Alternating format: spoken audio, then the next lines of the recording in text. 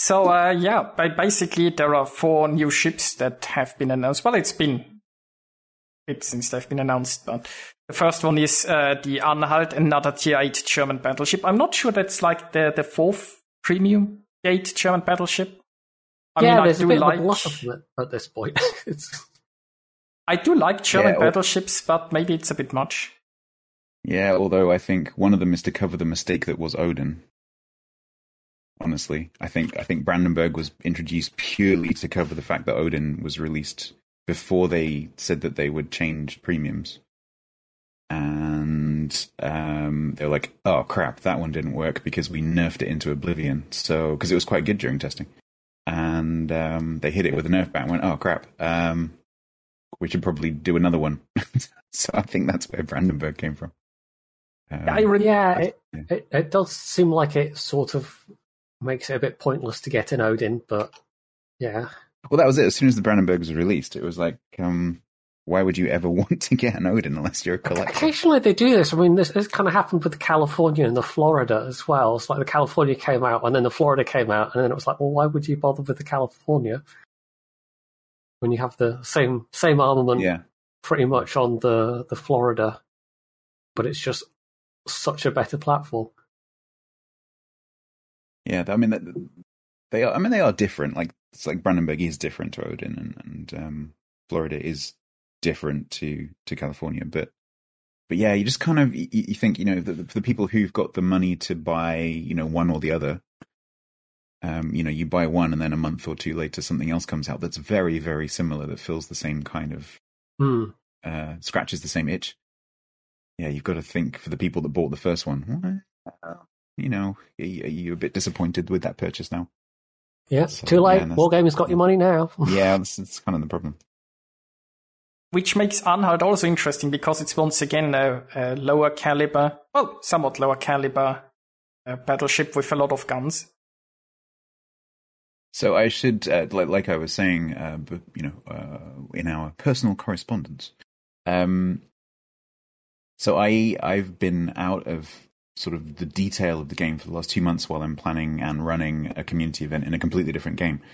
And so this is the first time I've actually heard the name of this ship. So can you give me a summary? What is it and where is it? It's on the dev blog. I can link it. Wait, can I post links in your chat? No.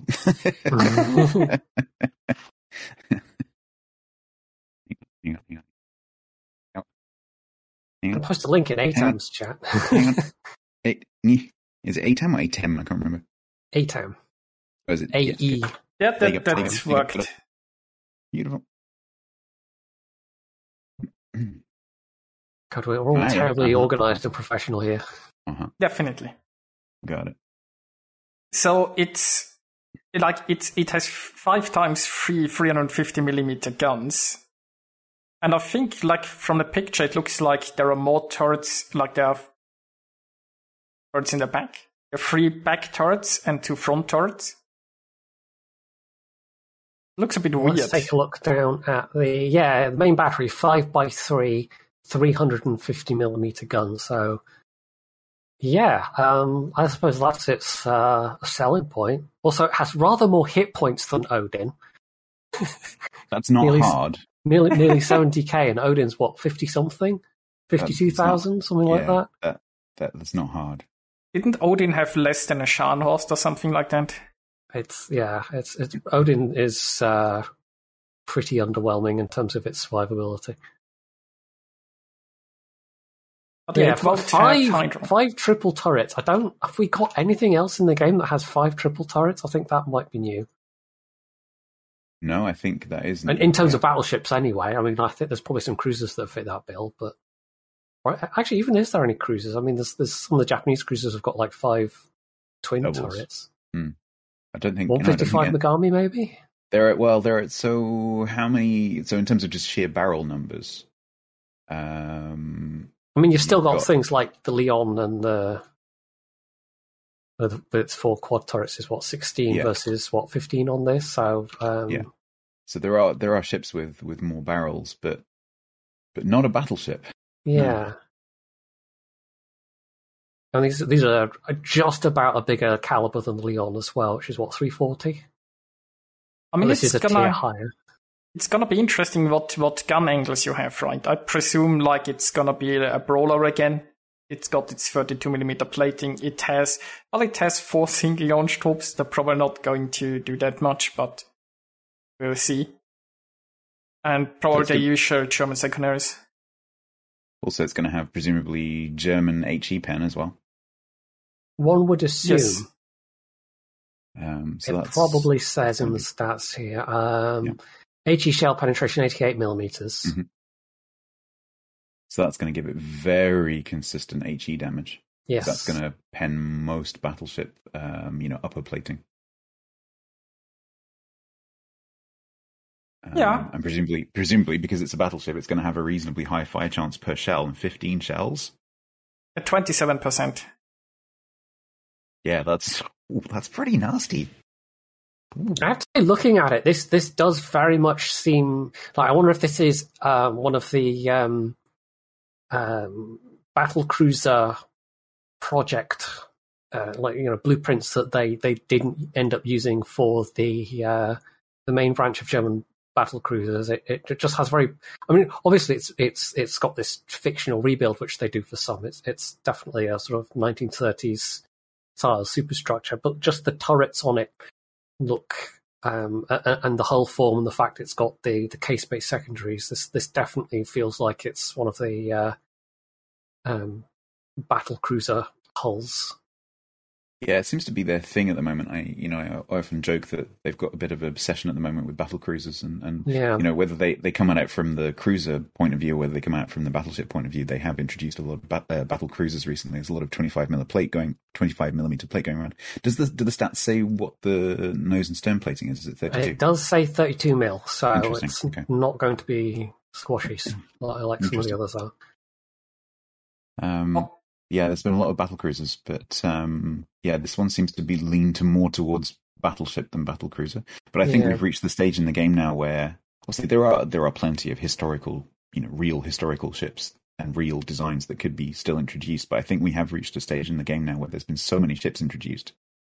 Yeah, I mean, we must be approaching 500. Exactly. There's a lot of the ships that we get now are going to be like, okay, take this idea from that plan and this idea from that real ship and kind of glue them together into this sort of fantasy reconstruction of what could have been, which I don't have a problem with at all. That's fine. I mean, it produces some interesting designs.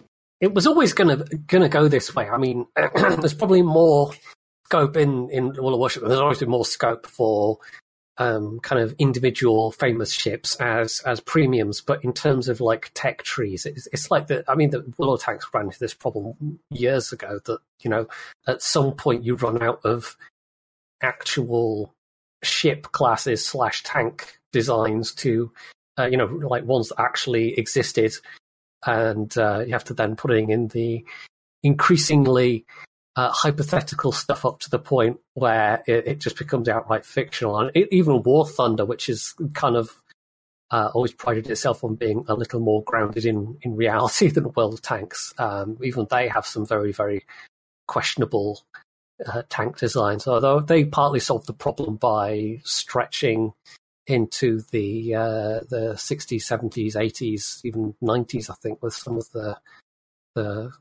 top BR stuff, but they've got their own issues in terms of matchmaking and stuff like that. But you can't really do that with warships, because then you're getting into the era of like cruise missiles and ship missiles and stuff like that. So that question comes up so often, like, well, why don't we just have more modern ships? Well, because the game isn't really designed to handle things like over the horizon radar, over the horizon combat. The water surface in the game is flat. The visual model is designed in a particular way for a particular kind of ship combat, so it wouldn't work for like pre-World War One. Really, you go back to ironclads or even sail ships with cannon. It's not going to work for that, and it's not going to work for like missile cruisers and things like that very well, because in that kind of combat, in like modern naval combat, you don't get the two ships shooting at each other, where they can see each other. You would probably never see the thing that you're striking, and probably it's not going to be ship-to-ship combat. It's going to be ship-to-shore, where you're using modern naval warfare is generally you use your ship as a weapon platform, and you're launching your weapons at something that's not a ship. Mm-hmm. So generally, so it's just kind of where they've stopped it in the sort of, what have we got, like very early 60s, I think is probably the some of the Swedish designs. There are some post-war ships in there, but they tend to be sort of 50s, 60s, and they're quite like, even then there's a lot of stuff they wouldn't be able to fit in the game from that era, just because it's starting to use a lot more like missile technology, essentially. But I think you've just given Wargaming the next class they introduce, playable bases. Well, honestly, I mean, yeah. If they wanted to expand the game in terms of eras, and I don't know how you would do this in terms of the tiering system. You would have to entirely rejig the tiering system, or else add like negative tiers or something.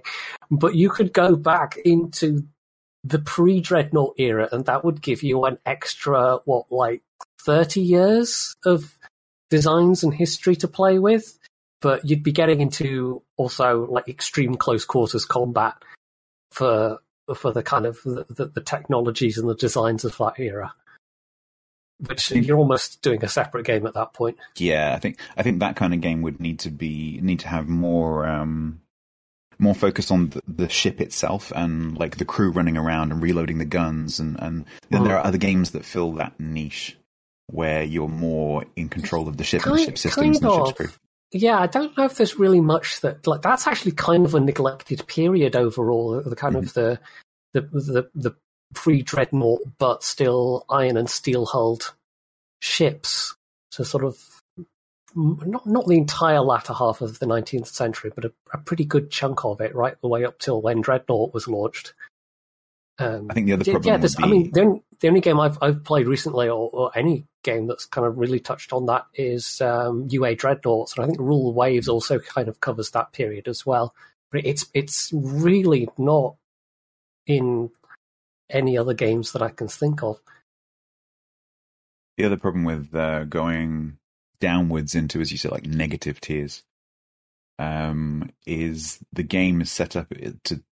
It's got such a huge focus on progressing to tier 11 now, that adding more stuff onto the bottom is just, they would have to completely change the way that they incentivize people to play those lower tiers, because pretty much once most players have got past, tier 3, 4, they're never going to go back and play those ships again, because they've got no reason to. Which is a shame. And so I think, if they were going to expand it to older ships, it just wouldn't get the interest simply because of the way they've set the game up, which is a shame. Yeah, you'd almost have to set up entire separate tech trees from level 1 to 10 with just all of the pre-Dreadnought stuff, but then essentially you've got two games running in parallel, and I don't think Wargaming would want to split the player base. As you said, they could definitely take the core of the game, like the engine and everything, and say like, hey, there's this like other World of Warships, like World of Warships Age of Steam, or like whatever it happens, whatever you want to call it, World of Warships Ironclads, and make it a completely separate game. I think that would be cool, but they won't do that. No. It would be nice, but no. But so as you said, it could be really good fun, because it would be like really brawly and smaller maps, smaller distances. Yeah, that could be a lot of fun. Yeah. So yeah, that's Anhalt, which is definitely it's gonna be an HE spammer. It looks like 1.7 Sigma, 15 guns, 25 knots, decent range, 700 knot torpedoes. Yeah, which actually have a fairly fast reload as well, 45 seconds. So that's pretty quick. That means you can, if you're brawling and because you're 32 mil, you're pretty tanky. You might actually, in a brawl, get to reload those, which is we don't know where they're mounted exactly, but it says 4 single tubes, so I'd imagine that's 2 single tubes on each side. Yeah, it could be facing cardinal points, or because bow and aft torp launchers were a thing, but it probably is more likely that they're port and starboard 2 each. I mean, I wonder if they're going to consider giving them like the British treatment, like they're experimenting with like those turning torpedoes on the British, right? Maybe. Yeah, maybe. I can't see them in the picture. Well, I mean, they're going to be below the surface, so... Yeah. Yeah, I can't see any sign of it. Interesting.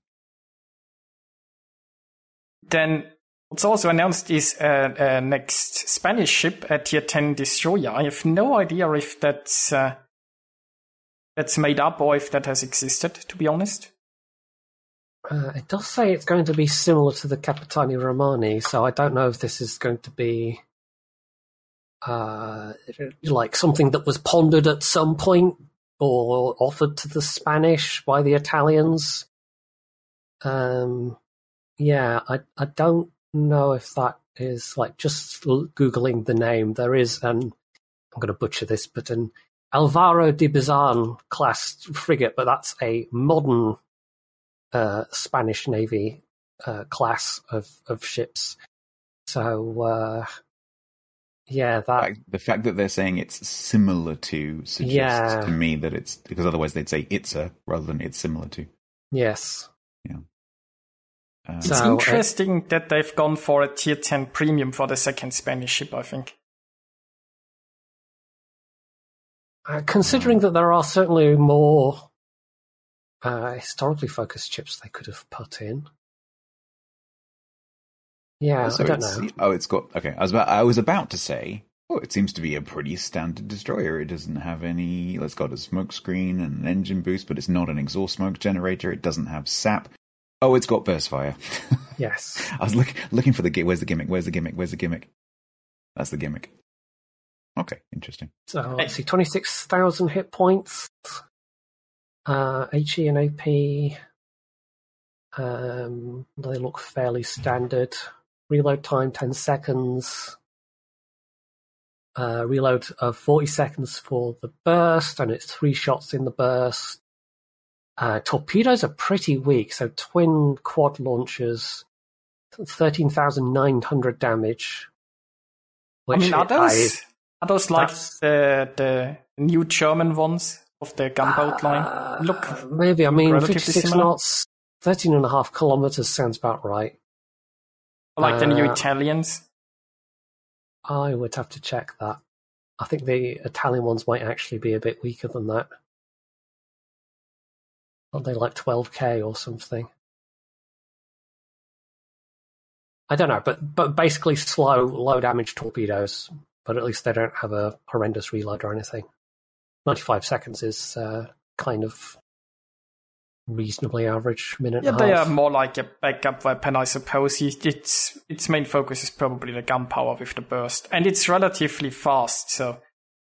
I'm just double checking. Oh, no. 13,900, that is what the Tier 10 gets. That's what the Reggiolo has. So, yeah, okay, Italian torp. So this is going to be some purely hypothetical, what if Italy had sold some of the Capitani Romanis to Spain, but with a slightly different spec. Although the fact that it's got the big neutrality things on it, I don't know, was that historical Spanish ships during the Second World War? I don't know. Certainly during the Civil War. I remember Kilbin saying that the flags are historically accurate. They did paint them like that, apparently. Okay. Well, I mean, more Spanish ships is definitely welcome, probably for all Spanish people. I wonder how they'll distribute that, though. Because it's gonna be Tier 10. So if they sell it for the balloons, it's gonna be fairly expensive. Or are they gonna like go like a steel research bureau route? It would be nice since they're for quite a while. Yeah. I think it's certainly going to be a lot more stealthy than the Reggiolo. 7.9 kilometers base as opposed to 9 point something. So not quite the same Italian play style. No, you also don't have the moving smoke. Yeah. Fast though. Yeah, I wonder whether, because they've done a lot of non-stealthy gunboats. I think maybe they're wondering, well, maybe we should do a not quite so powerful. Obviously, we'll have to wait and see what the gun power is like. But maybe they're thinking this is more of a cap contester if it's got a bad concealment. I mean, it's interesting in the sense that you have that burst mode, right? And you have a lot of speed, so you can charge in, possibly shoot the burst at an enemy destroyer, and then just smoke up. Yeah, exactly. So it's potentially a destroyer ambusher, but not quite in the same way as the live Italian ones are, where you sort of make contact, try and kill them if you can with your sap. This is more going to be make contact and then try and kill them with just sheer shell volume rather than sap damage. Because the Italians are slow firing, but the sap volleys do a lot of damage per volley if you hit, whereas this is more just sort of spray it. Maybe. Yeah, I mean, the Italians' problem is that they are detected way too soon and they aren't that fast. So as an Italian, you go in, they spot you, you get shot to pieces, you panic smoke before you even see the enemy, and then you run away. I think the difference, if the concealment stays like this, I think the difference will be the Italians, you have to kind of set up the ambush actively. So you have to try and get that destroyer that you want to try and murder in a very specific spot to try and approach it. Whereas this one is going to be probably more reactionary, where you're using your concealment to try and get close, and then if something sort of ends up in your face, you've got the spotting advantage, hopefully. Yeah, I mean, with that speed and an engine boost, they're going to be so fast that you can close it. It's like if you have RPF, you know where the enemy destroyer is, right? So as soon as he detects you, you're going to close the distance so fast that you'll immediately spot him back. Yeah, true. Or get yourself in really, really, really bad trouble really quickly. That's the problem with fast destroyers, is if you're heading towards the enemy, you can, like the French destroyers when they first came out. I remember getting myself in trouble all the time because you forget how fast you're going, and by the time this is a safe distance. Oh wait, yeah. By the time you've made a U-turn, you've gone several kilometers further forward, and you're just sat in front of them going hi. So that can be a bit of a trap. And go fast forward, but also fast downward. Yeah. But if you've got good concealment and good speed, it also means that getting out is possible. And so I'm sort of thinking there more about competitive play. Like, would this destroyer have a place in competitive? Because it's potentially playing in the same kind of niche as. Something like, it depends what the concealment comes down to, but maybe something like a unique upgrade Kleber, something like that, working in conjunction with some pure gunboats to doing like a Wolfpacky kind of thing, because it's got the speed. And we've seen in past King of the Seas, we've seen people use groups of French destroyers together with one of them set up with the legendary upgrade so that they can spot, and then the others to do the gunboating. This potentially could fill that role. So yeah, that's kind of interesting. It is certainly going to be like you're going to have to work a lot around that 10-second reload. I think that's pretty similar to the Rigiolo got. That's probably around the same. I mean, it would be interesting. Actually, no, that's a lot quicker. That's 5.5. It's probably the same principle as the Kleber, where if you come across something when your reload boost is available, then you're really, really, really, really strong. And if you come across something when your reload boost is unavailable, then you are totally like really badly in trouble. So it's all about the timing of having that burst fire available and making use of it, and then not getting yourself in trouble. I'd forgotten. I thought in my head the Italian destroyers were all that bad, but no, they're all kind of. I think the worst of them is about 6.5. The only thing I can think of offhand that has like a 10-second reload is the Leone at tier 6. But I was going to say Leone here. That's got a lot of guns.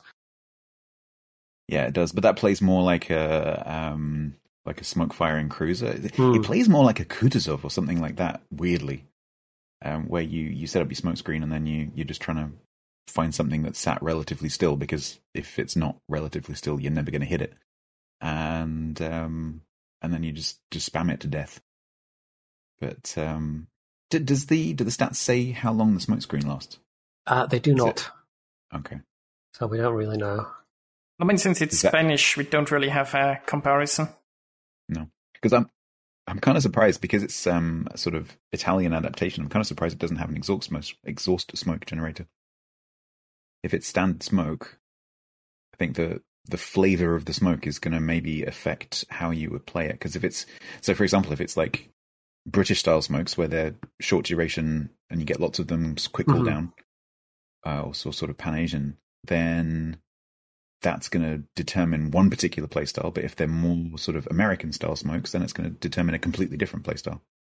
So, which, I mean, we talked about the Leone. That's essentially what the Leone has, is exactly. American smokes. Exactly. I've just been looking at different ships to try and get an idea of what the best concealment could be, and I think it'll be about 6.4 kilometers, around that. It's around the same concealment, the same base concealment as the Elbing. So it'll be sort of 6.4 to 6.5 kilometers best concealment.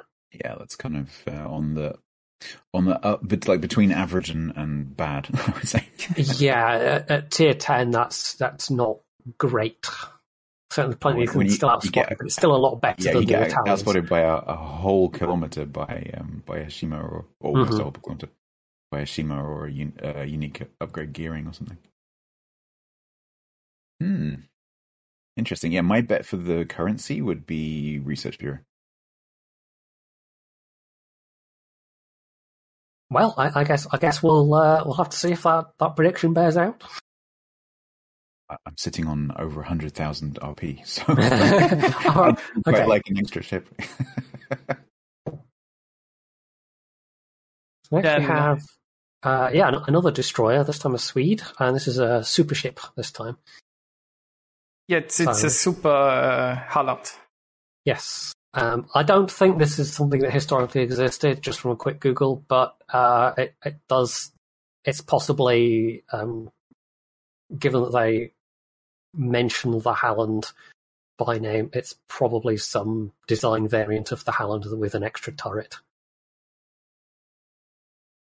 Which is interesting because, like, the way I see it has like the same torpedoes and it has the exact same guns as the Halland, but 50% more gunpowder. And they removed like the depth charges from the front, so you can finally shoot directly forward. That alone is going to be a huge boost.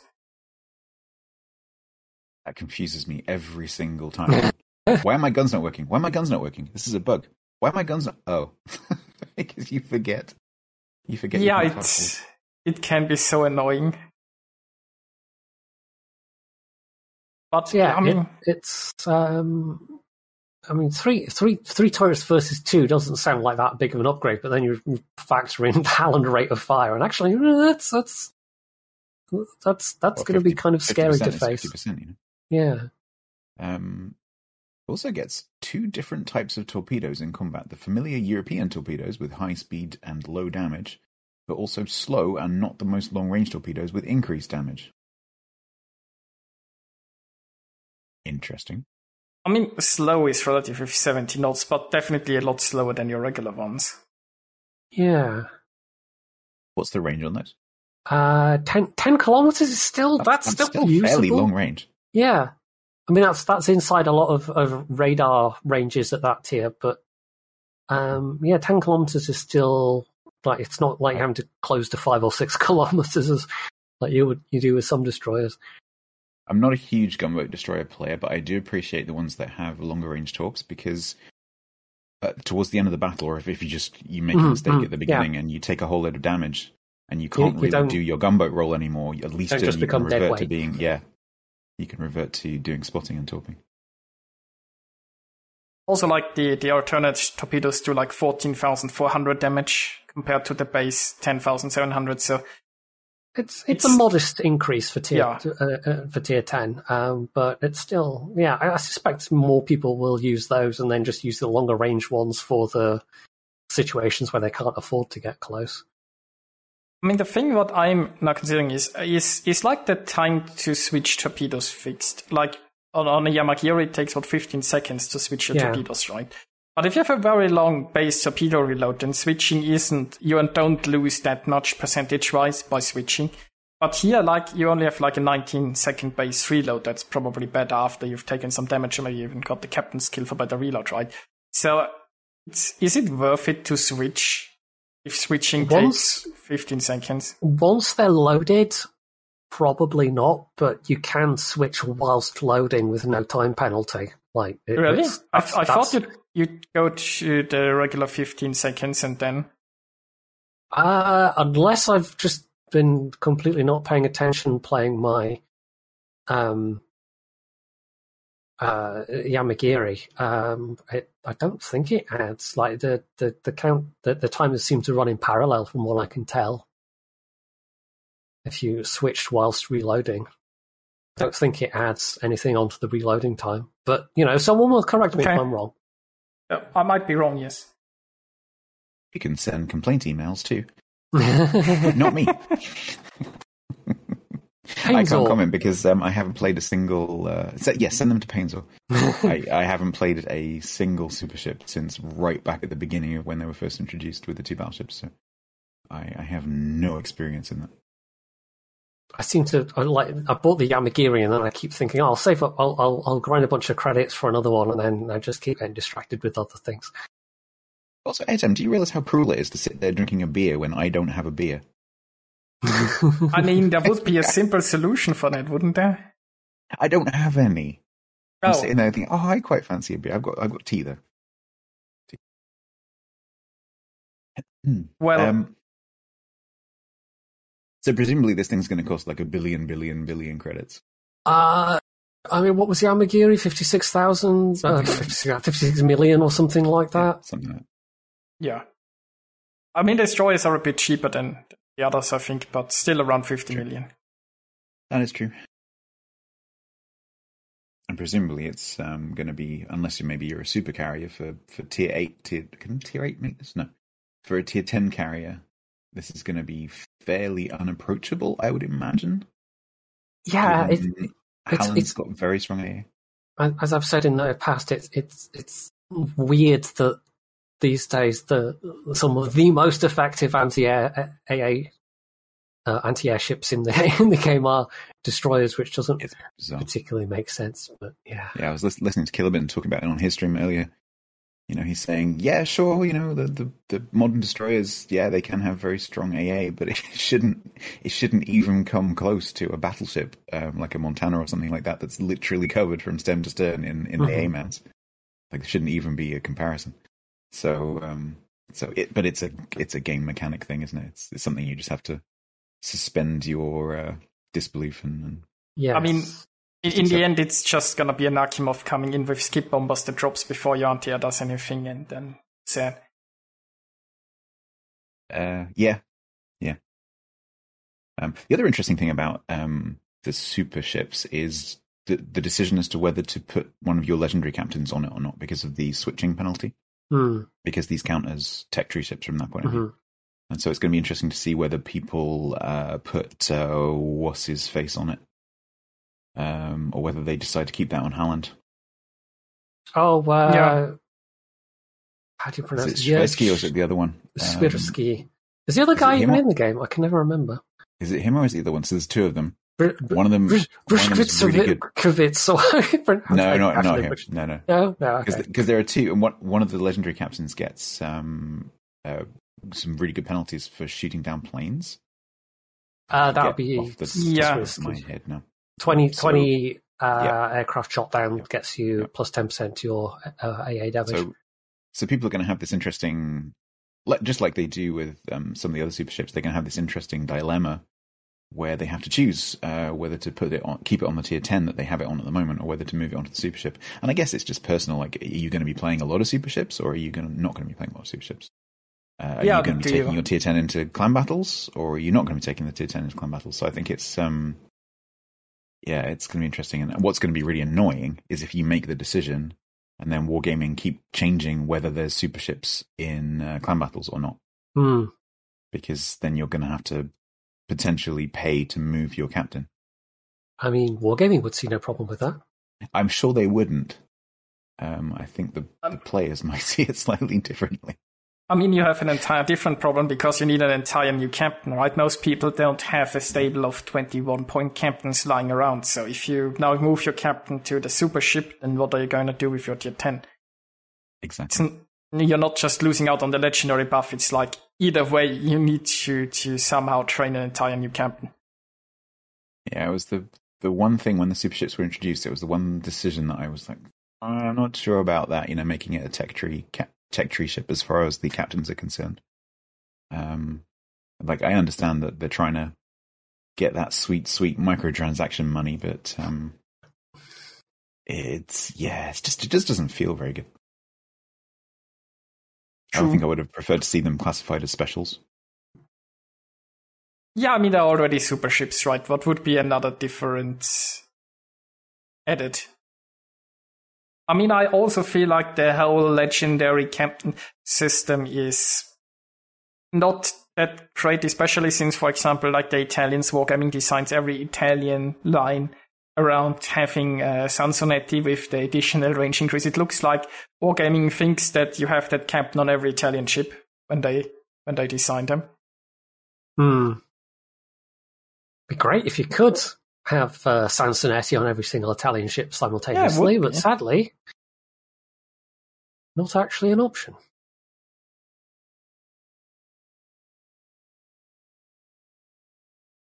Now, there is one more ship that has been announced, which brings us to our most favorite topic ever, obviously, submarines.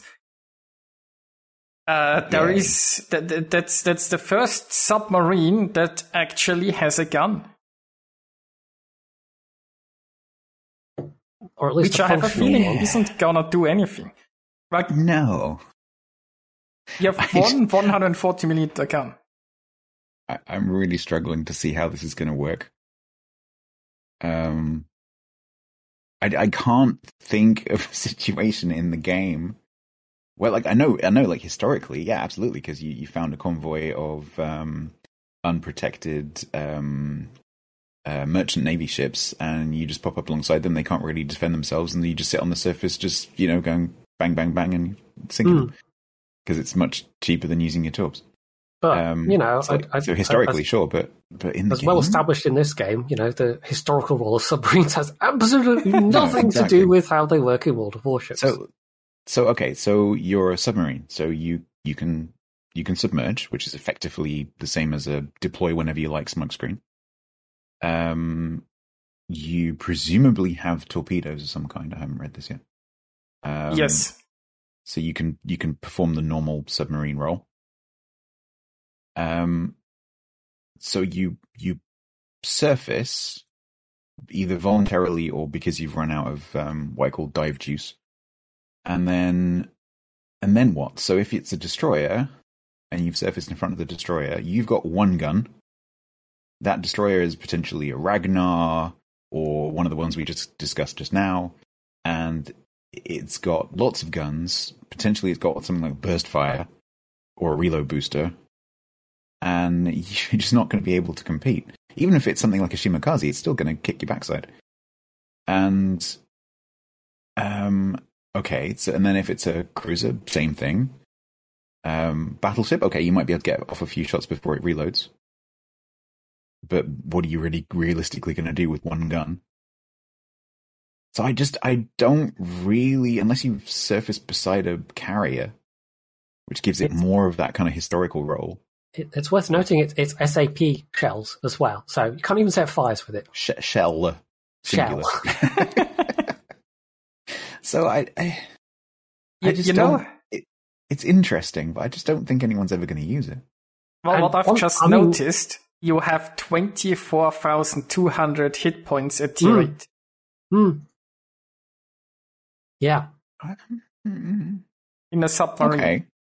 Okay, well, that's quite... I mean, they'd have to do that, because otherwise you're just never going to get a chance to use it. But it just strikes me as being a bit like having, your, like, hider secondary or whatever. Like, it's just going to be a non-thing. Yeah, I mean, they seem to have given it rather increased hit points. I mean, for comparison, Salmon has 17,800, U-190 has 15,400. So it's a fair extra whack of hit points on the premise that, hey, you'll surface and use this deck gun against things, right? Except, the problem with that is that they then have to balance the rest of the ship's features to compensate for the fact that it has that increased hit points. And so they're going to have to reduce its torp damage, reduce its torp reload, make it slow to surface and submerge. Like, do something to make it more vulnerable and to allow people to kill it. So, and that's potentially going to make it very frustrating to play, because presumably you're going to have torps which maybe have a very long reload, for example, after balancing has gone through. Yeah, you know, other ones have functional deck guns. I think the Salmon does. U69 does, and Cachalot also does, but they're all smaller caliber. None of them have functional AA, even if they have model AA guns. No. Mm-hmm. You know, the interesting part is, well, I mean, this is tier 8, so it could meet up to like tier 6 or so. So you're gonna meet destroyers that have like half your hit points. And you still got like a 2.3 second reload on that one gun, with 2,750 sap damage. And some of those... Like you surface in front of, Halland or something, and you just like, bang! And then bang, bang, bang, bang, bang, bang, bang, bang, oh, you're dead. It's just, but... like... But imagine you surface in front of a Fubuki. And keep in mind that you have like the French saturation going on your destroyer. Sure. So, you know, imagine the frustration if you're a Fubuki and you get gunned down by a submarine or something. I mean, you don't have to engage it when it's full hit points even, right? If you've hit a torp already and you've got it down. Yeah, I just think it's gonna be awkward to balance, and because of how they're gonna have to balance it, it's gonna be awkward to play, I think. I mean, I fully expect it to not be balanced. So. That was kind of going to lead me into what I was going to say, that, you know, this being the first, certainly first tier 8 premium. We don't know what the tier 10 German one they've announced is going to be available for, but this 100% is going to be, you know, straight up buy it premium. Anyone that does buy it is absolutely going to be doing so. Or they would have to expect that it will be subject to changes which premium ships normally aren't, because it's not like subs are fully finalized yet, and here they are testing out. That's the problem is, not only are you taking the risk of buying a ship that's going to undergo balancing, you're also buying into a class that's that's still undergoing testing in inverted commas, despite the fact that they've been live for quite a while. I mean, the worrying part for me is that they somehow consider subs to be near enough a final state that they're comfortable doing this. Which, I mean, the fact that they've announced a premium suggests to me that also will come with it the announcement that the submarines are final, and it has to, because you can't sell a premium while they're still in test, surely. Oh, well, that's what a reasonable person would say, definitely. We are afraid that they'll announce the submarines are final. And since they have done so little changes recently to them, I'm very afraid that they'll just say, yep, this is fine now. Then my brain has just reminded me that for what's the space game? The crazy, crazy space game that just had millions poured into it by the players. Star Citizen. Yes. Just reminded me, my brain just went, yeah, but Star Citizen sold the ships before they'd even started developing the game for $2,000 each, and people bought them. So you know, who knows? Who knows? But yeah, it's I don't know. It's going to be awkward. It's also kind of dangerous because these kind of ships where balancing could lead to them feeling bad to play, those ships tend to end up being these really horrible sort of thorns in the side of the balancing department, because they in order to make them feel okay to play, they tend to need to be a little bit too strong. And then really their only recourse at that point is just yank it from sail, and it doesn't solve the problem of the ship itself. It just means fewer people have it. Or they end up with a very, what I call, steep skill slope, so that a very, very good player in the ship can do amazingly well, whereas an average player doesn't do very well because it's technically quite difficult to play. It has a danger of falling into that as well, where someone who knows what they're doing with the hit points and the gun can do very well with it, whereas the average casual player will just pop up on the surface and go, "Ha, I've got a gun! Oh, I'm dead," and perform below average compared to their performance in a normal tier 8 sub. So, yeah, it's gonna be an interesting one to watch. Yeah, people. I mean, you can counter that. I've certainly encountered that a lot. Just on an ongoing basis of people, they have this mindset of this ship should do this, and therefore, I will never fire my guns in a Japanese destroyer because it's a torpedo focused. I'm on the torpedo line, so therefore I must not use my guns. Stuff like that. So I can absolutely see people going, "Oh, I've got this deck gun. I must surface and charge into combat on the surface and use my deck gun because I've got this deck gun." That is the problem. People aren't playing very well at this. Let's buff it some more. That is exactly my point. People will feel like they have to try and use the gun, will do badly because of it, and then it'll get buffed because the average performance stats are down. And then like the Super Unicum submarine players are going, excellent. I can grief even more now. Fantastic. Yeah, wargaming does seem to have historically poor record of sort of judging player psychology in terms of when it comes to actually playing ships. And this is kind of by their own admissions on a couple of occasions. We didn't really consider that factor.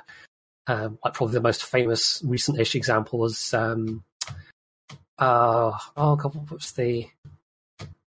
what was the long-range captain's skill? Deadeye, that was it, which, they're like, statistically it's not going to have that big of an effect, but, they which on paper is true. They did absolutely not consider how it was going to affect player behavior. Absolutely. It's not just a matter of putting some numbers into a spreadsheet and going, oh yeah, it's only a blah, blah, blah % increase. Like, yeah, but how are the players going to react to that? It's very, very interesting because I was one of the people at the time when Deadeye was released saying, yeah, but it's not even the same bonus as the upgrade. So aiming systems gives you a bigger bonus. So whatever, it's going to be fine. And then all the players are just like, I'm not going near the middle. You go near the middle. Yeah, I've got to keep my Deadeye bonus going. Change the whole dynamic of the game, which is really interesting. And so just by making that one little change, you can change the whole structure of the game and how it's played. So yeah, but fortunately, I don't think this falls into that category because any changes in balancing and whatever only affect this one ship. I don't think it's going to cause any problems like that. But it does have that potential to become one of those griefing ships that the really, really good players like to play because they can do really well in it. Which gets it a bad reputation then because you see one and you go, oh no, it's a blah blah blah. Oh yeah, especially if it's then pulled because it's like overperforming or something like that, and then people get even madder about it because they get farmed by something that they don't even have access to. Yep, true. That concludes about the new ships that's been announced. It's been rather quiet on DevBlogs recently, but we have just got a new patch with you. I was going to say, I wonder if this is the effect of the studios moving and, where the game's being developed, being moved over. I wonder if that's starting to now kind of bite in terms of the lower amount of information we've been getting this month. So I think in terms of game production, I mean, there's no reason why Leicester Studios itself would be that badly affected, especially compared to their other franchises, like Tanks, where they're moving literally the whole office. But I think it's just inevitable that because of that legal split between the two companies and new arrangements and new ownership and all that kind of stuff, we will see a slowdown. And of course, it's not going to happen immediately. And so we're only probably now just starting to see the beginning of the effects of that because we've been seeing the stuff dropping off the end of the conveyor belt, and that conveyor belt is like 3 years long because that's how long the development cycle is. Mm-hmm. And some of the stuff certainly, yeah.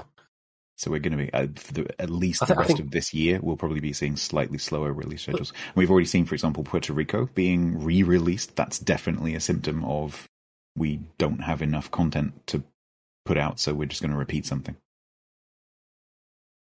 I mean, that's interesting. I hadn't even thought of that as being a symptom of that, but yeah, quite possibly. I mean, I'm quite positive about that because it gives people who didn't get a chance to get it last time, or maybe didn't participate in the event because they didn't like the way it was set up. Though, I mean, if you look at what they did with the USS Black,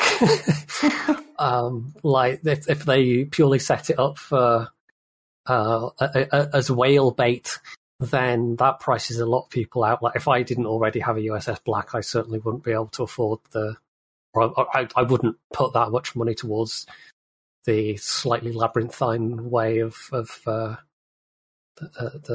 method of getting it through the armory. True. It's sort of similar to the Ruckus thing as well. As they've kind of gotten to levels of obfuscation that you typically only see in mobile free-to-play games. Which is not a good thing. Don't get me started on the Diablo Immortal. I was having a rant about it on my last ship stream where I was going through the armory going, look, you do realize that they've now introduced, I think it was 3 layers of separation between real money and the thing that you are purchasing in game. I mean, to try and completely remove your sense of what things are worth. Yeah, it is 100% a deliberate strategy that's been employed in mobile gaming for a long time now. I mean, the Ruckus in the depot event is also like so much RNG on top of it, because like the grand prize sort of thing that you get is a random container with like a random tier 9 ship, but you have to buy those bundles for the tokens, and then with the tokens you buy the other bundles, and then once you buy enough of the other bundles you might get like that jackpot with the bundle that has the crate in it that is random. Yeah, it's certainly one of the more egregious armory things they've ever done, and just the fact that there isn't even a clear anything at the end of it. It's literally, well, you'll get a crate that has some kind of tier 9 ship in it, so it's like, okay. Yeah, it's pay real money to get a secondary resource that gives you a chance of getting another bundle which has a chance of getting you a ship which might be the ship that you want. That's too many stages. There's too many steps. Absolutely. It's like if we go further down this route, and the fact that we're at this stage already, and sort of things are getting worse in this regard, it would certainly be a big black mark against ever recommending to warships to anybody.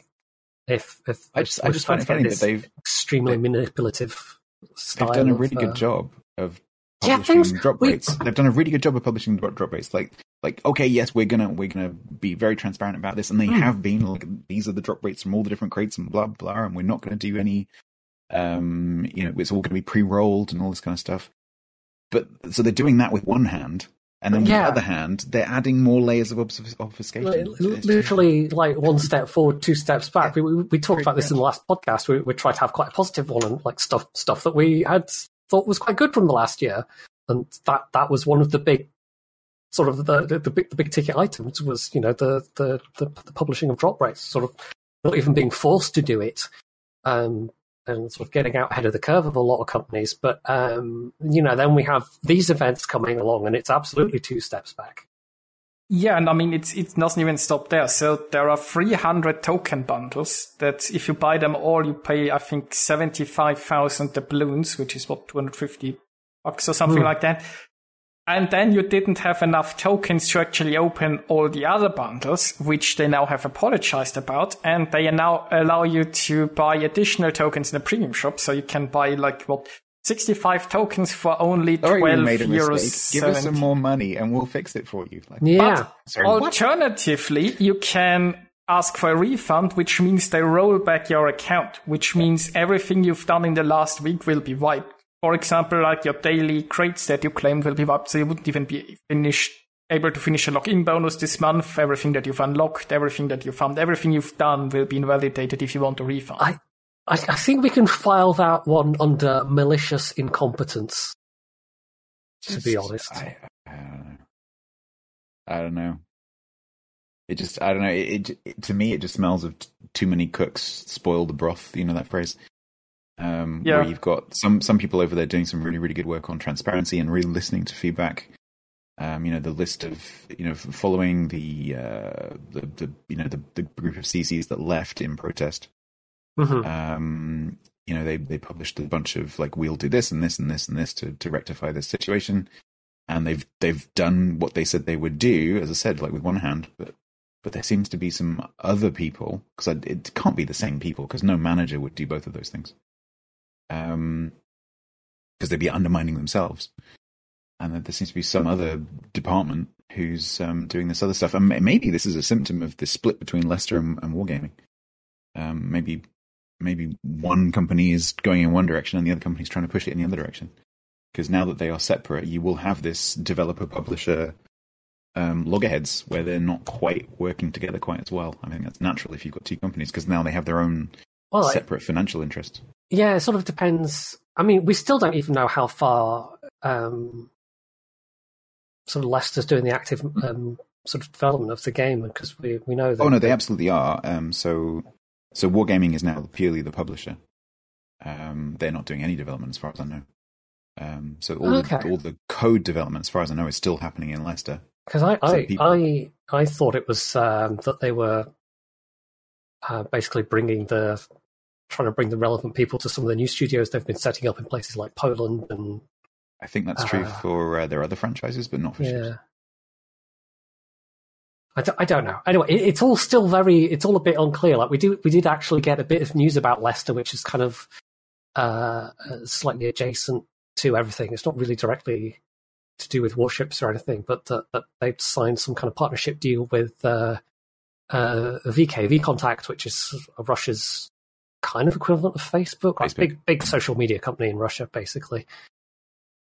And it does seem to be some kind of partnership deal on the basis of. Let me see if I can find the actual article, but it was kind of like esports and something else. Yeah, but basically the article said that they partnered with them, and that Wargaming wants to push esports and I think content creation. Yeah, Leicester wants to do that. Because they have such a good track record with communication with people and managing content creation and such.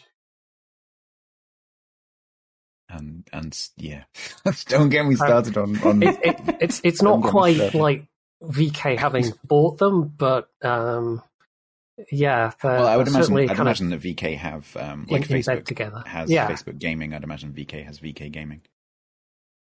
So we'll see what comes out of that. I mean, it's a bit of news, but we don't really know how if it's going to affect anything or how it affects anything.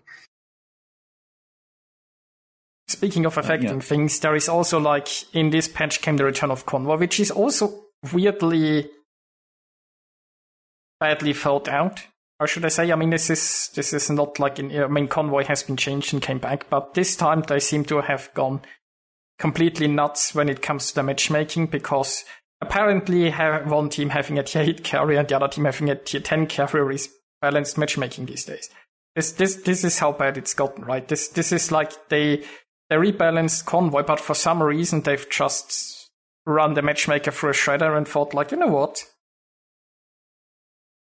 Why don't you have some randomness in the matchmaking? Random is good, right? Open a loot box when you press battle. So, in my experience, they tend to use those temporary battle modes as test beds. So it might be that they are testing whether it would be viable to relax the matchmaking settings slightly. It doesn't mean that they'll do it. It just means that they're exploring the possibility of doing it. Or it could be as simple as just like, well, it's a random event. It's a temporary event. It doesn't last very long. It doesn't matter. It doesn't go into your stats. So we'll just relax the matchmaker just to improve the queue times and make it a bit more interesting. Which honestly I'm fine with. I think that's yeah. Cool. There are worse ways to do it. I mean, subs also can finally participate in Convoy, which I actually did have a go at myself and managed to getting on the attacking team and actually getting to sink some of the transports in the sub was quite satisfying. It's like the one mode in which submarines actually do kind of make some kind of sense. Yeah, I still don't understand why they never did a submarine versus convoy something like PvE or just something. Yeah, there hasn't been anything since the original Halloween event in, like, was it 2018? Whatever it was. It makes no sense because, like, if you think about like what submarines did historically, you would think that they would attempt to, like, in some kind of way, do that. Because think about it, it'd be really cool. Either have one team that is entirely submarines and the other team is entirely bot convoy ships and protection and make it an operation, or do the same thing where it's asymmetrical, but the defending escorts are played by players. So just like the current convoy mode, but just with one team that's all submarines. Yeah, I mean, they've been allergic to do anything with operations for a really long time, and we still haven't heard anything about their plan to bring back some of the previously removed operations. So that's, in theory happening at some point, but yeah, it absolutely would make sense to have done that, but they are very resistant to some good ideas. Yeah, unfortunately. You also reminded me that with the CVs. I mean, way back in the era of RTS CVs, and going back towards the early years of the game itself, it was possible to even have matches where you had a CV on one team and none on the other. And I think that was one of those things where there had to be a community outcry before they finally said, "All right, we'll make a matchmaking rule where there has to be a CV on each team." It's a very delicate issue, though, because this topic has come up so many times. It seems like almost every time they do anything to do with introducing a new class or tweaking something or changing the matchmaker, like this debate comes back up again. And like on the one hand, you've got how it was back in the early days of the game when it was very, very loose, like 3-tier matchmaking, or even, I think it was even 4-tier. I think there was a point in the game where there was no restriction on divisions. And so you could have a tier 1 mixed with a tier 10 going into a tier 10 battle. Yeah. I mean, it was a valid strategy for a while of people taking the umikazes into tier 10 games back when flooding was much more dangerous than it is now. Exactly. And there being the asymmetry and all that kind of stuff. So that's like one end of the scale. The other end of the scale is this horrible utopia of everything is completely balanced. So, both teams have exactly the same ships. You balance the divisions precisely. You balance the players precisely. You balance the radars precisely. The hydros, the torps, everything. So each team is identical.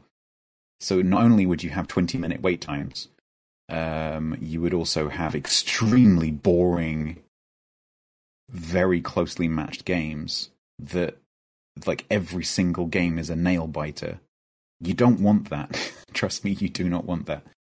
You need variety. You need some of the games to be really, really close, and you do need some of the games to be like, yeah, we just won or we just lost, because that keeps it interesting. You can't have every single game going time and every single game just being everyone being like a COTS final where everyone's just hiding behind an island waiting for someone else to make a mistake, because that's really, really boring.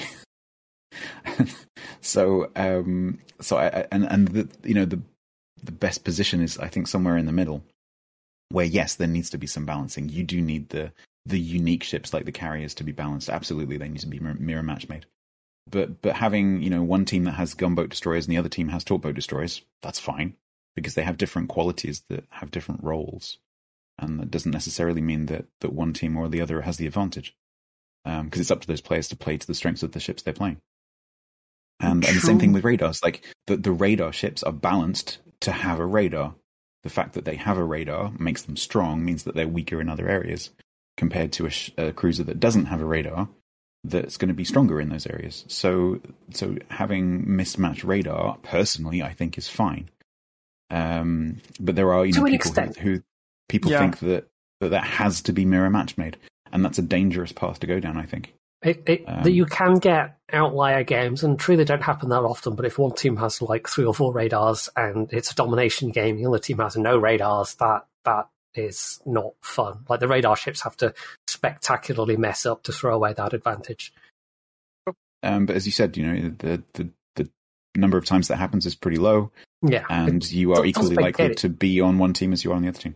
Doesn't make it any less frustrating when it happens, but at least it's not. No, but I think the situation where the battles were very heavily mirror match made would be even more frustrating. I personally prefer the variety. I personally take it like when I look at the team lineups for a match, I'm like, oh, they've got such and such, and I'm like, let's say I'm playing a reload Yugumo, no smoke, and I look at the enemy team, it's like 3 radars and a carrier. I'm like, ooh, okay, that's a challenge. And I try and take it as a challenge to do well in that match, despite the fact that all the, everything is against me. Rather than just going, oh, I can't play this game. It's just useless. I try and get something done. I mean, but I true guess that's enough. Just down to attitude. But I feel like it can't extend to that point where you look at the matchmaking and you feel like you've already lost because you've had bad draw, right? And it doesn't happen that often, but it can go to that extent. So I think the most I've seen is 7 raiders versus none. And that's obviously not something that happens on a very that's not happening very often. But some limitations need to be at some point. I think it's still absolutely playable currently. So we're talking about radar as being a thing which is strong, but what about just a ship that has really strong gunpowder? What about a ship that has really strong torps? What about a ship that has hydro? What about a ship that has def AA? You'd have to, because radar is this thing that is highly visible, but there are things and there are features of ships in the game which are just as strong. So would you match those? You said defensive true. On that list. I'm not sure I'd include defensive as a thing that's strong, but that's by the by. The problem that I see is that in a domination game mode, you can totally win by just taking the objectives, right? And if one team basically has the tools to prevent the other team from taking the objectives while still be able to take them themselves, then it's a problem. And it's not just about like fighting power. Like, yes, you can be like, okay, there is a raider there. I'm not going to get that close. I'm going to try to play around it. But if they can stop you from taking the objectives and you can't counter their tools, then it's a lost game. Unless your team like really screws up. And that's I think where wargaming often goes wrong. Wargaming isn't aware that that the game has things like objectives and that ships have roles, right? It's not so much about mirroring everything. It's about making sure that each team can cover the necessary roles for a battle. I feel like either things like support functions like raiders or spotting or capping or tanking and so on. And it's still kind of working, but the problem is the more you populate the same category of ships with ships that fill different roles, the more likely you're going to end up in a scenario where one team just can't cover a certain role. Simply because we aren't like in League of Legends where you're in a lobby and you can pick, right? Everybody picks a tank and everybody picks a support and so on. So if you're all going to be thrown together randomly, then you need to make sure that at least in most cases, both teams can cover vital roles. Yeah, I agree to some extent. It's something that can be frustrating, but I think the randomness in the matchmaker kind of smooths it out in the long run. Certainly in the long run. I don't know. It's the kind of thing I would not be unhappy to see some kind of soft matchmaking rule put in place. Yeah, okay, yeah. So you could have no more than a discrepancy of 2 radars difference between the 2 teams or something like that. But as I think if you did it for radar, you would have to do it for a whole bunch of other stuff because there's some other stuff in the game that is just as strong. That's true. So yeah, I think radar is this thing that's really, really in the forefront of players' minds, but it is not the only thing that swings matches. Yeah, that's fair. Smokes would be another one, I suppose. Particularly the players, like because one of the other common things is, you've got to mirror match make the players. Like, really? That's a problematic rabbit hole that you go down there. Mm-hmm. Now, speaking of more positive things, we finally got a new map, although it comes with a little bit of sadness attached, because for some weird reason, Wargaming has not decided to give priority to the new map, right? So I've seen people be like, I've played like every day for a week and I haven't seen the new map once. So right now we are in this weird situation where we finally got a new map, but you're probably not gonna play it, or, well, very, very little. Because Wargaming has decided, you know what? Nobody wants to see this new map anyway. Just look at it and at the browser and then, open your loot box and see if you find a new map inside. I've seen it once so far, but yeah, it would be. You were saying this, I think yesterday. It would be nice to, for something like a new map, if you had a slightly increased or a chance of seeing it in the immediate patch where it's introduced.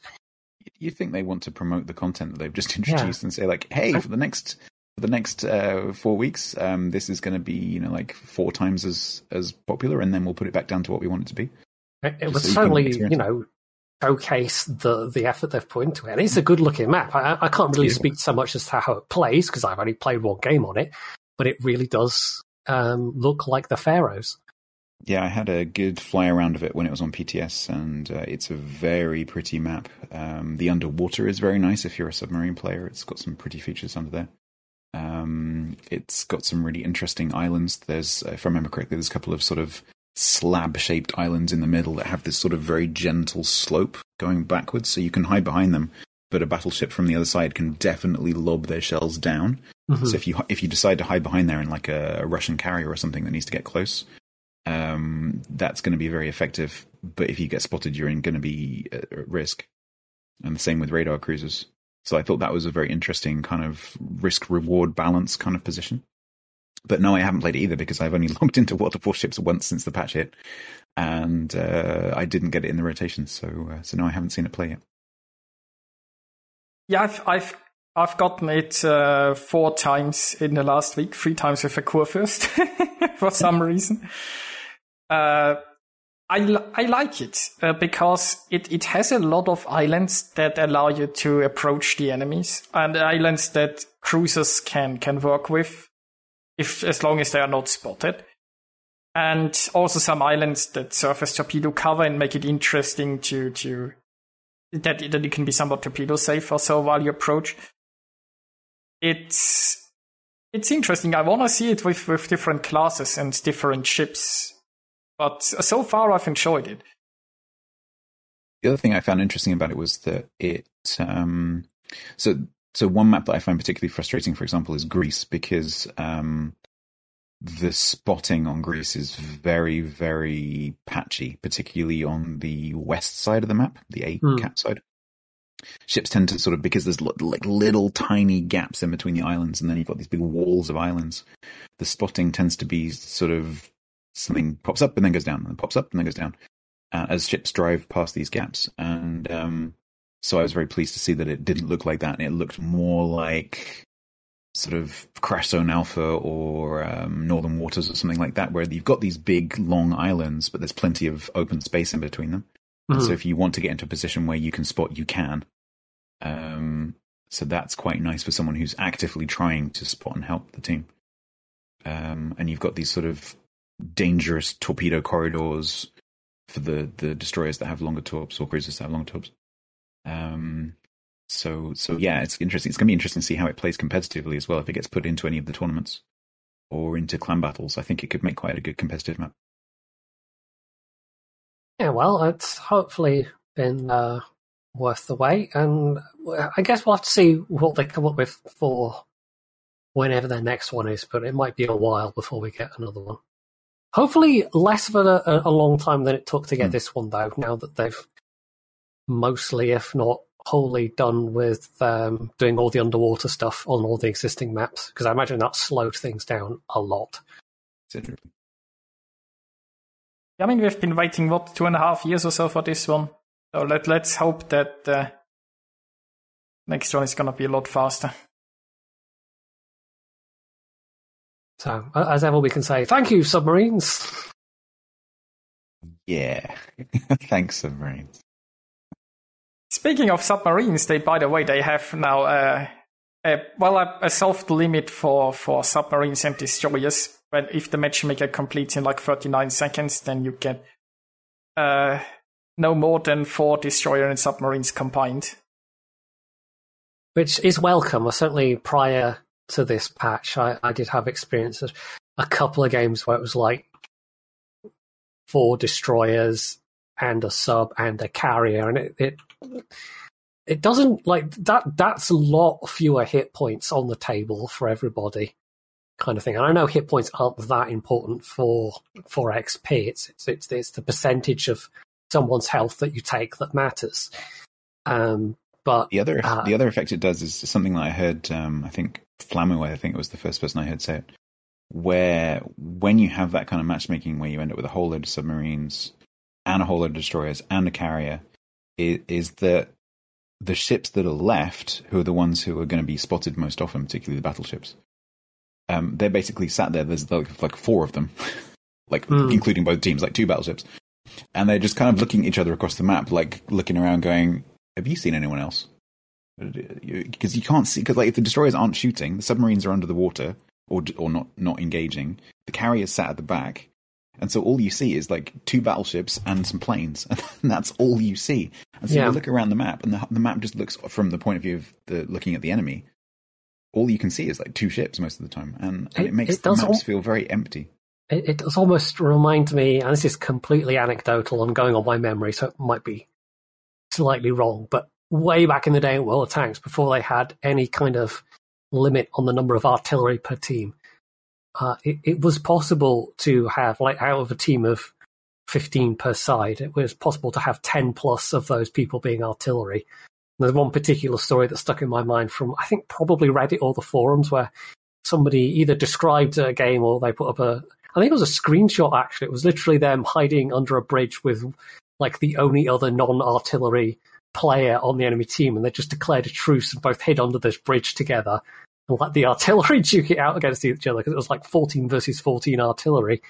So those two remaining non-artillery players were just like, nope, screw this, and both just huddled under a bridge together. So it's a little reminiscent of that almost. Coming back to what we were saying earlier about Deadeye, it's that kind of thing that can change the meta massively. Yeah, how it really does influence how people play. If you've got 5 destroyers and 2 submarines on each team, and like 1 cruiser, where's that cruiser player going to be? They're not going to be at the front, because they're like, hell no, I'm not getting spotted by one of those 7 ships that can spot me. No, I'm going to stay at the back. And then the battleships go, well, there's no one screening for me, so I'm going to sit at the back as well. And the whole battle just sort of takes a step back. And so yeah, no, there are problems with that limitation, but I think the benefits outweigh the negatives. It's a step forward to last patch anyway. I'm hoping we go back to seeing more kind of like 4-4-4 style games, where it's 4 battleships, 4 cruisers, and then 4. We need a term for like destroyers and submarines, but 4 little boats. Because my experience of the last month or so is that most battles have like 1 cruiser. So I mean, cruisers have long felt, especially the high tiers, they've long felt rather squashed to me, or rather underrepresented in the matchmaker. It's just everyone at the moment. Everyone always wants to play battleships. It's by far and away the most popular class. Always has been. And then because of the introduction, I think, of so many gunboat destroyers, loads of people like and want to play the gunboat destroyers, and the submarines seem to be quite popular as well. And so the cruisers are just sort of waning in popularity, it seems. You look at the numbers in like the categories of the matchmaker, which I'm honestly surprised they still put on the screen. Cruisers are never very many. See that those numbers are there because when Wargaming told you to just dodge against carriers, they meant in the matchmaker. So if you see them in there, you press leave the queue. Very true, very true. But the weird thing is, like, the matchmaker has been weird recently a lot, I feel like, because yes, I've had battles even without cruisers, right? They were just destroyers, submarines, carrier, and battleships. And then there is this one game that I've had, was it yesterday? Well, it was this week, I think, and it was just no destroyer, no submarine, I think 8 cruisers per team, and a few battleships. And you go look at this and it's like, why? Like, I've had so many battles where there's basically no cruiser, and then suddenly you get one game and there's like 8 cruisers per side. Like, why, matchmaker? It's not like they didn't suddenly pop up this second, right? Why didn't you disperse them over the other battles that I've played over the whole evening?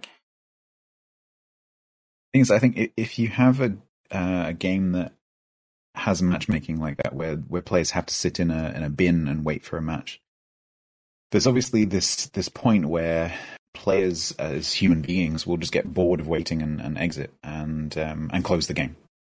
And so obviously the companies need to find a balance between a pleasant game experience that encourages you to keep playing and keep spending money on the game, and then a matchmaking setting that causes you not to get bored and wander off. And so, it's going to be a delicate balancing act, I'd imagine, and it's very difficult to find the balance. This was like a prime time, and battles usually took like only like 30 seconds or so to match anyway, so there wouldn't have been any problem to find enough ships to like properly disperse the cruisers, right? It's just felt weird that suddenly in this one match there were all the cruisers that I've been missing for almost the entire evening. Yeah, I've seen that. It's also, I've recently had once again a match where there was a destroy imbalance, like one team had 2 destroyers, the other team had 3. And they basically have decided that a Fiji is the equivalent to a T8 destroyer. And there wasn't a single, there wasn't like a fail division, because often fail divisions can produce that. There wasn't any weird ship, it was full teams, like on both sides, all filled up. And I mean, yes, if somebody sits in the matchmaker for like 5 minutes, weird stuff happens, but there was no reason why this would have happened, right? It was again prime time, right? I wonder if they've been making some undocumented tweets to...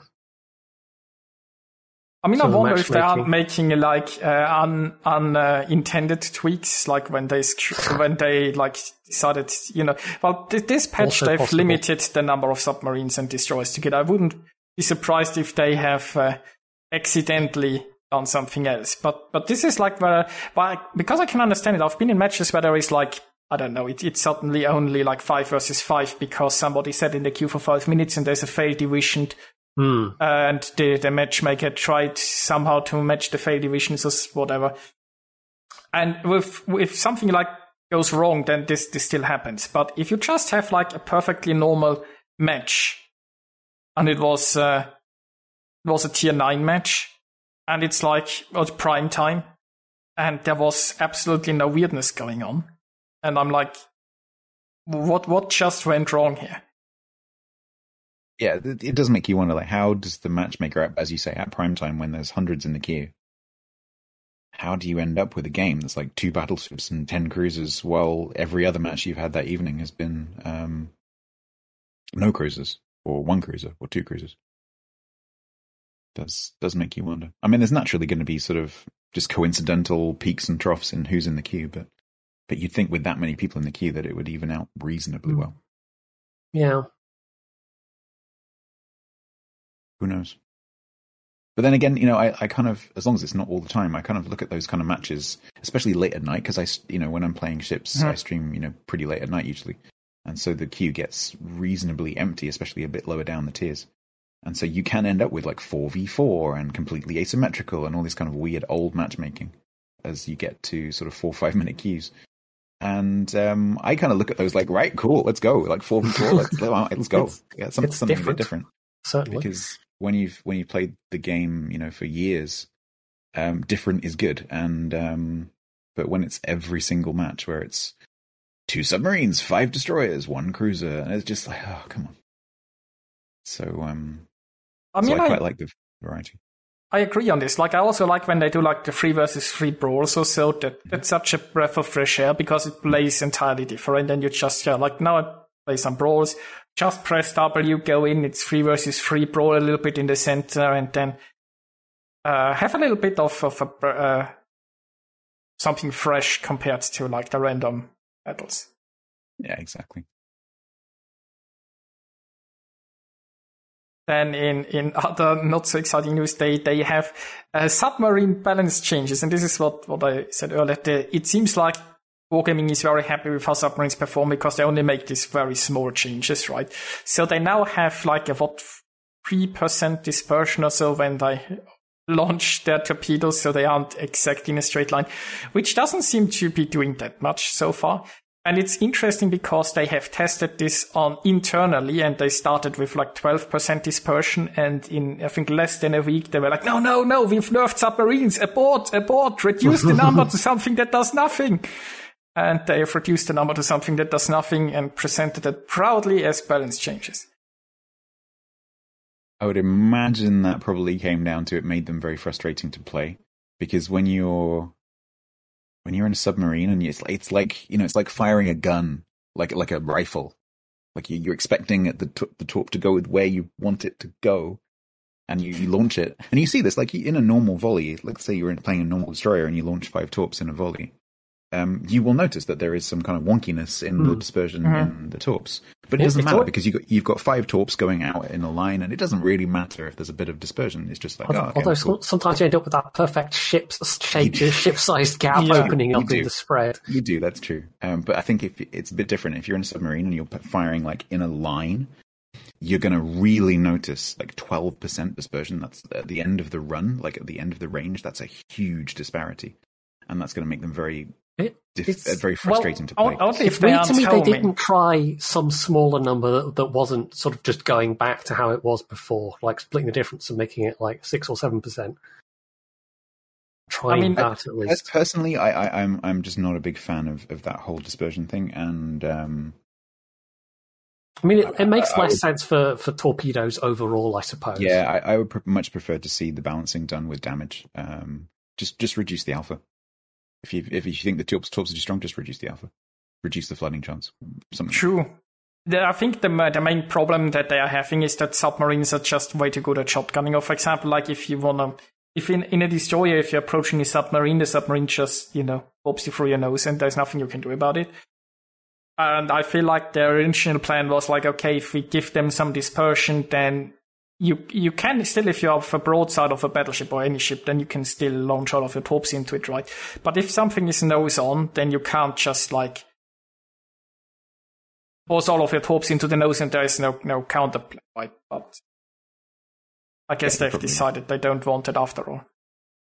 Yeah, I think and it's another one of these examples of like you introduce a change to fix one particular problem, which maybe is that dolphining nose on single line torpedoes to the nose. Great, okay, so that dispersion, 12% dispersion, means you're going to miss some of those torps, and it makes it a lot more comfortable for the person who's getting dolphined. But then that same submarine in a different situation where they're trying to snipe a battleship at long range, it's going to be very, very frustrating for the submarine player because their torps are going to be all over the place. I agree. Yeah. It makes like the non-homing, like if you're homing, it still doesn't matter, right? But it makes the non-homing, I suppose the dispersion when you played homings. The problem is, once again, that Wargaming has no idea how to fix the problems with submarines, it looks like, right? So they see a potential problem, they try a fix, the fix creates another problem, so they just be like, yeah, let's just not do anything. Let's make a premium submarine instead. They seem to be going for trying to get to a least bad state rather than an actual, fixed, fun, playable state, which I'm not even sure is possible. But definitely. I still maintain that the best the submarines have ever been was the Halloween event. Oh, yes. Unfortunately, it's just they just don't fit. Which is really sad, because I was really excited about them. But I think they've said that they're going to bring that back this year. I mean, Halloween is still a way off, but we'll see. Yeah, that's pretty much the only, apart from the Normandy evacuations one, Dynamo, was it? Yes. That's pretty much the only operation that I've played more than once each. Because it was really cool. I really liked it. Yeah, that's one of the ones I hope does actually come back. I think they would be updated with the new mechanics. Oh yeah, I mean, yeah. But yeah, that would be cool. Also, by the way, important thing to mention is this bug fixed the replay vulnerability. Yes, that so was you can open replays again. For those that weren't aware, basically, they discovered that there was a potential for someone to, I think, essentially just execute malicious code or something bad anyway from a replay file that someone had sent you. Which obviously arbitrary code. I used to work in IT security. Arbitrary code execution is the phrase. Yeah.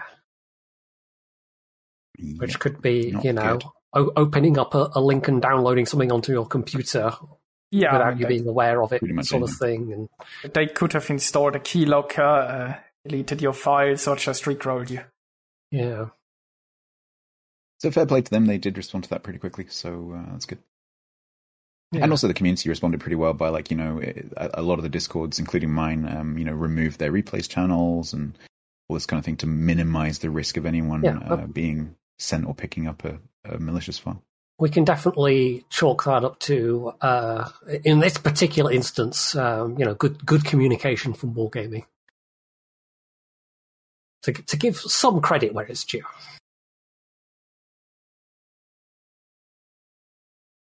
So is there anything else warships news-wise?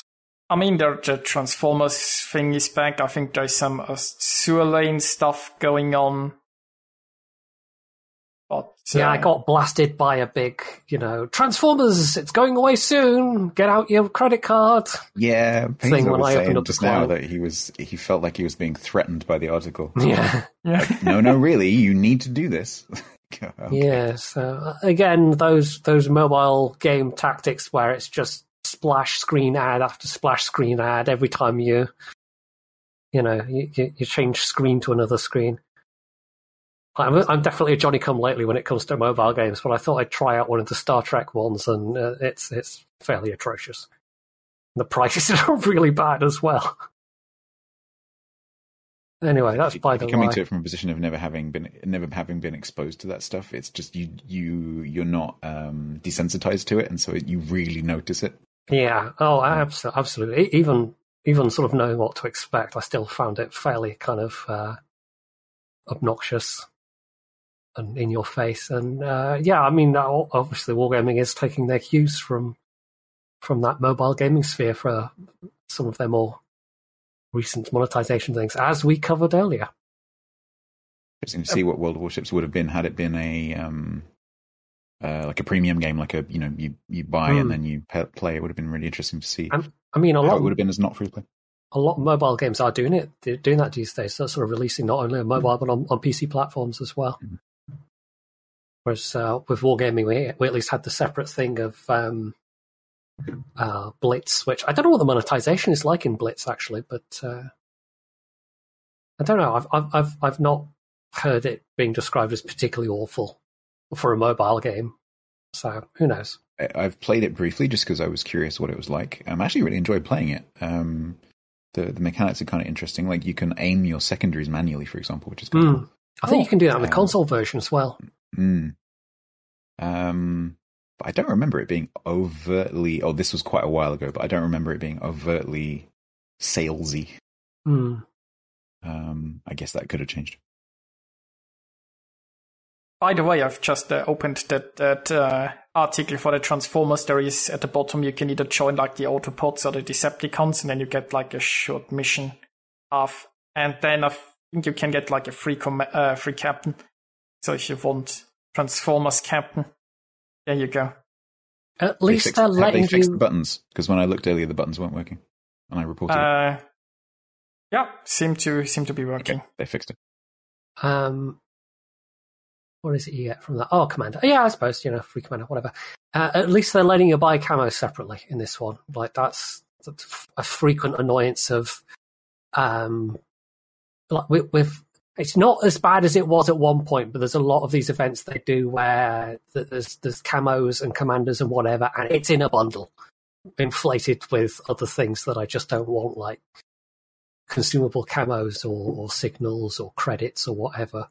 So there's been some stuff that I've missed out on that I would have liked to have gotten if it had just been available for me to buy individually instead of an inflated bundle. So that's, I guess, vaguely to be lauded for them doing People like cosmetics. I think a reasonable thing. Wargaming's always been weirdly. We're at the stage where we do now have a lot of different permacameras and things in the game, but we're only just now getting to the point where they're doing the separation of looks from economic bonuses, and like they've always been weirdly behind the times, considering how big of a thing cosmetics are in so many other games, not just free to play games, but like paid games with microtransactions, which are a whole other, like that's one of the things that they've heavily monetized for some companies anyway.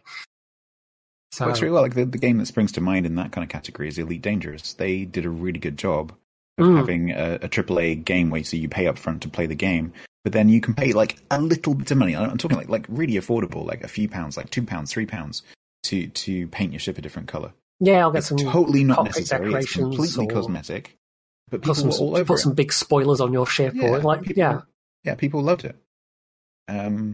So people love cosmetics, and the same with like Fortnite, for example. Like Epic have made millions and millions of dollars selling cosmetics.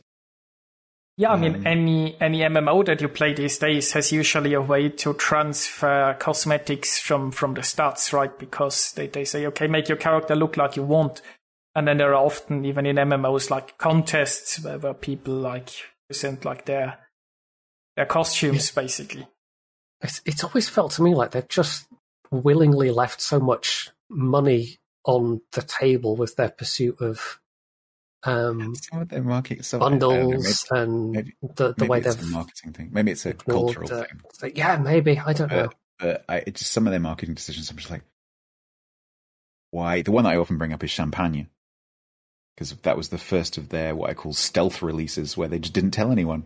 Like, hey, we've released a premium ship, except we're not going to release it anywhere. We're maybe going to do a quiet news article, but we're not going to do any pop-ups or port messages or anything. We're not going to post it anywhere, and it's just going to be available for a week, and then we'll take it down again without telling you. Why didn't you buy the ship? Like, because I was playing my Champagne that obviously I got for free as a CC, and I had people coming into chat going, "Oh, when's that coming out?" Like, it was out, you missed it because they didn't tell anyone. Yeah, it's weird. Why? Just occasionally you do look at some of the decisions they make, and if you didn't know any better, you would think to yourself, Wargaming, why do you hate making money? Yeah. No, with that Champagne example, I think it was almost like someone in the marketing department had heard of FOMO, fear of missing out, but didn't quite understand how to implement it. So like, okay, we need to make it really, really short availability so that people are like, oh, I must have that ship, and then they buy it. Except they forgot to announce the ship that the ship had been released and tell people when it was being removed, which are like the two fundamental things to trigger FOMO. Yeah. So I don't know. I've given up. I've given up despairing because they do it so often. It is weird, and it's not my business. I'm not making any money from it. So. As Fu in the chat mentions as well, I mean, there's other games. I mean, he's very familiar with Elder Scrolls Online. But Warframe's another one where there's this almost kind of separate side of the game where people like essentially put on fashion shows from their characters and just kind of like show off the cosmetic stuff they've got, which in of itself, that is a marketing tool that companies can use is getting their players to essentially show off the stuff to other players, and other players go, oh, I quite like that. And like a lot of the time in World of Warships, you might see someone.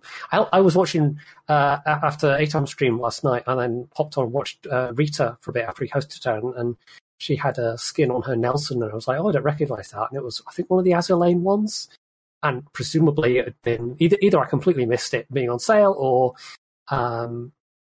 it was in a bundle, and therefore I passed up on it. But I saw the thing and thought, oh, that looks quite nice. I wonder if I could go and buy that. And of course, I can't. So they're completely missing out on the potential of somebody seeing a thing in game and going, oh, I quite like that, and going and buy it themselves. It's just weirdly backwards. Yeah, but I'm sure for 62,000 doubloons you could buy like a probably make a Azur Lane bundle. Fine, I don't need to eat for the next 2 weeks, or however long. I just think for all businesses, if a customer comes to you holding some money and says, here, please take my money, the answer should always be, okay, I'll take your money. Fine. You want that one specific paint job? Fine. Like, it's not affecting the mechanics of the game. It's not affecting anyone else's gameplay. Like, just yeah, fine, have it. I don't care. Give me money. And any business that doesn't do that, I don't get it. Don't get it. They are doing not nearly as well as they could be doing. And they're certainly hurting themselves. We assume. Yeah, I mean, who knows? Yeah. So maybe we're the idiots, and maybe they've cracked it, and maybe they're obviously doing. They're doing well enough with their whale hunting of like €100. Like the biggest Transformers bundle is £183, which is going to be what, nearly €200, around that in euro. I noticed in last week's Nutshell video with the new presenter, not the one from today, was it the one from last week? Where she's walking around Leicester Studios, and in one of the rooms that she's recording in, there was an indoor like rock water feature in the background, like a glass case with rocks in it and a waterfall. So I'm thinking, you're definitely making enough money if you can afford like indoor water features. I mean, to be fair, I don't know if this is necessarily true or not, but given the relative cost of living, they're probably the developers, people working for Wargaming, are probably relatively better than people working for companies like Activision Blizzard, who are hugely profitable, and yet you have workers who literally cannot afford to eat at their own studio canteen kind of thing because they're just so poorly paid. So I hope so. Yeah. Activision Blizzard's been in the news a bit the last 2 weeks. A little bit, yeah, just for good reasons. No, just a bit. Yes. The last thing is kind of warships adjacent, unless there's any other actual warship stuff to talk about. But yeah, should we otherwise get onto the Samuel B. Roberts? Yeah. To cap things off. So last year, the USS Johnston, the wreck of the USS Johnston was found, and this was one of the very famous ships that was part of Taffy 3, and to that date was the deepest shipwreck ever found, and that's actually been surpassed by the location of the Samuel B. Roberts, which is a destroyer escort that was also part of Taffy 3. And if you don't know the story of Taffy 3, I'm sure Drachenfeld's got a video on it. There's probably numerous other videos on YouTube, because the whole thing is just... it's one of those, and I've seen it described this way multiple times, but it's one of those things where if you put the whole thing kind of just very factually into a Hollywood film, a lot of people would assume it was made up and just completely Hollywoodized and, far too ridiculous to be true. So, but yeah, the wreck looks remarkably intact considering that, destroyer escort, so smaller than a destroyer. This was not a big ship. They had, I think, the maximum speed of these typically was about 24 knots, but they managed to crank the boilers up to about 27 knots, just by kind of disregarding all the safety features, essentially. And alongside the other destroyers of Taffy 3 and the other destroyer escorts, they essentially charged a much, much larger force of ships of, I think, principally Japanese heavy cruisers, but I'm pretty sure Yamato was nearby as well. So it's an absolutely, like, the entire thing just sort of beggars belief, and it entirely reinforces the conception that you had to be utterly crazy to command an Allied destroyer during World War II. Quite amazing is that I was just reading the article. It's lying under 6,895 meters of water. That's very, very deep. It's deeper than, where did I see this? It was like 98% of the world's oceans are kind of above that depth. Yeah. So, they've found, they reckon it went in nose first. They've found, obviously, areas that you can see where it's been damaged by enemy shell fire. And they found some of the, I think the torpedo tubes had come off separately as well. They also had a look for the USS Gambier Bay, which was the only US carrier sunk by surface action. It was an escort carrier. I think, was it one of the Bogues? I can't remember, but it was also part of Taffy 3, and they had a little look around for it as well. But this expedition has concluded, so it's unlikely this what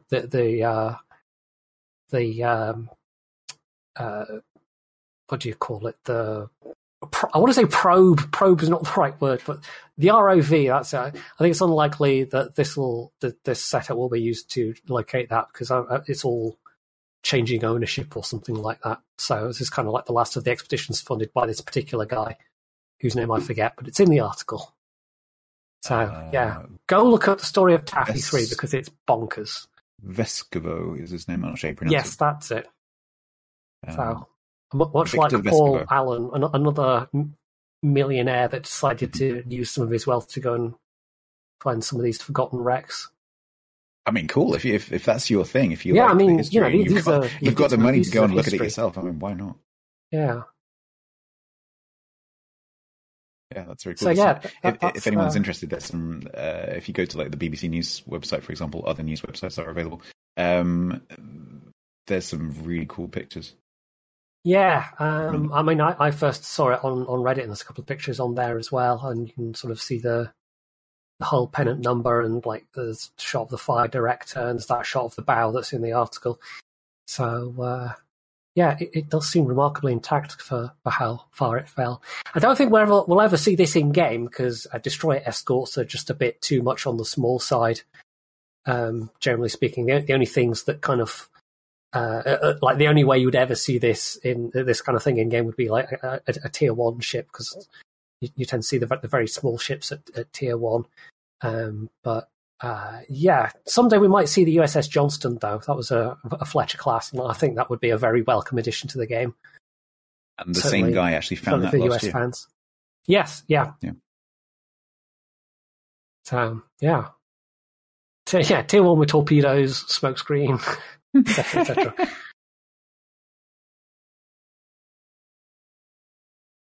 Yeah. I think it's always nice to be able to bring in some actual history stuff when we talk about this. Maybe we'll get Drac on next time, and we'll just say, right, Samuel B. Roberts, go, and then that'll be us for the next hour and a half or whatever. Fold your arms, yeah. So, is that about us? I think we're I think that concludes our topics. So, where can we find you, Mr. Stats Bloke? Here. So you can find me on Twitch, twitch.tv/statsbloke. I also very occasionally, I used to be a YouTuber, but I've kind of almost completely stopped doing that now. But I do have a YouTube channel as well, and I very occasionally release like highlights and tournament stuff and guides and things like that, but not frequently. But it's also mentioned you are technically one of our podcast rivals as well. Kind of. So I do have a podcast with Killerbin and Painzor, but for me, as I was saying earlier, it's very much for me a side project, and unfortunately, when the schedule is busy, which it usually is, it's the first thing to drop off. So because these things take a long time to organize and edit, and I can do this one because I'm not editing it afterwards. So all I have to do is sit here and talk, and I'd be sitting here talking anyway because I'm streaming right now. So I mean, it's there, and there is a bit of a back catalogue. So if anyone's interested, it's called Stats Thonk, and you can find it wherever you can find podcasts, particularly Google Podcasts, for example. Yep. So we've done a few interviews. There's a couple of interesting ones about King of the Sea that you might want to go and watch or listen to. Yeah, so, that would be. I mean, certainly we don't cover competitive that much on our side of things, so I'm sure that would be of interest to some people. And also, we may possibly have Painzor himself as a guest next week. So nice. Yeah, he'll be far more knowledgeable than me and up to date about the devlogs and stuff, because I said the last couple of months my head's not been in World of Warships quite so much as it is normally. So yeah, he'll be able to discuss the ins and outs of all the ships, because he's very, very up to date, because he's got his finger on the beating heart of World of Warships. Mm-hmm. And he certainly got his googly eyes on World of Warships. Yes, always. So yeah, for my viewers, where can they find your podcast? Well, at the moment we're live on twitch.tv/8am, but this will go up on my YouTube channel, Pointy Hair Jedi, in a couple of days' time, and we are also on various podcast platforms, such as Acast and Apple Podcasts. So just, search for the Community Contributor Podcast, and we should pop up somewhere. Beautiful. Yes. Thank you very much. I will share those links. So thanks for joining us, Dots. It has been a pleasure. Thank you. It was fun. It's very interesting. And have a nice stream. I will do. I'm going to go and look at PTS. So that's going to be fun. I'll catch you later. Bye. Have fun. Bye-bye.